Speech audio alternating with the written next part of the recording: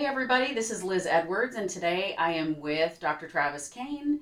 We are in our Smyrna location today, and it's good to be with you. Thank you. You too. And we're just going to chat a little bit.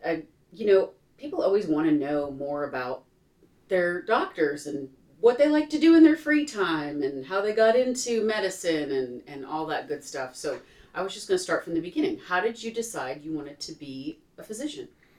Well, when I was growing up, my grandmother worked with a group of physicians. Mm-hmm. They were really well thought of. She respected them, worked her whole career with the same office, and she always wanted me to have that respect, and she thought that I should go into medicine. I went to undergrad in biochemistry and got my master's in immunology and then went into medicine from there. What made you decide on allergy? One, I live in Tennessee. Lots of things to do here in Tennessee. But when I was doing my undergrad and my master's degree, it was in immunology. Mm-hmm. And so the immune system was always fascinating to me. So after my master's in immunology and then went into med school, I was doing a rotation in pulmonary medicine. I loved the lungs, loved the whole aspect of pulmonary medicine. And I was in an office with the pulmonologist that I was rotating with. And there was this guy that was working there with them. And there was a lot of commotion around him. And it turns out he was having a Twinkie-eating contest with his staff. I was like, who's that guy? He's like having a lot of fun. And the pulmonologist was like, that's our allergist. And I'm like, And at the end of the lunch that they were having, he chugged a Coke. And he beat his nurse chugging the Coke. And I was like, this guy is having a good time. Yeah. The pulmonologists were always fighting and bickering amongst themselves, and everybody was so serious. And he actually was having fun at his job. So after work, I went and asked him if I could do a rotation with him. And he said, sure, why not?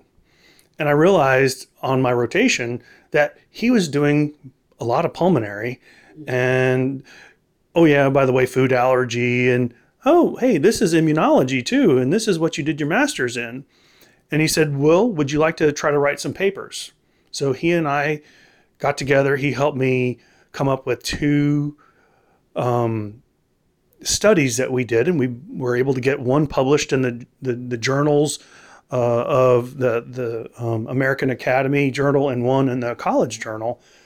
And that helped me secure a fellowship. And here I sit, and it was the best thing that I could have ever done is see the guy having a Twinkie eating contest at work. Well, you seem like you enjoy your job, and you always seem like, especially when I watch you with patients, you always seem like you're having fun.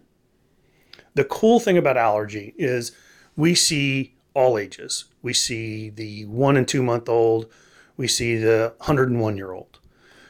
We can focus on our little part of medicine. We're not concentrating on diabetes and hypertension, and those are real serious things. Not that asthma and allergies aren't, but the typical patient we see is, for the most part, healthy. Mm-hmm. They're just miserable in Tennessee. They're miserable in the Southeast. Spring and the fall just rock their world. And what we offer is a way to live here better.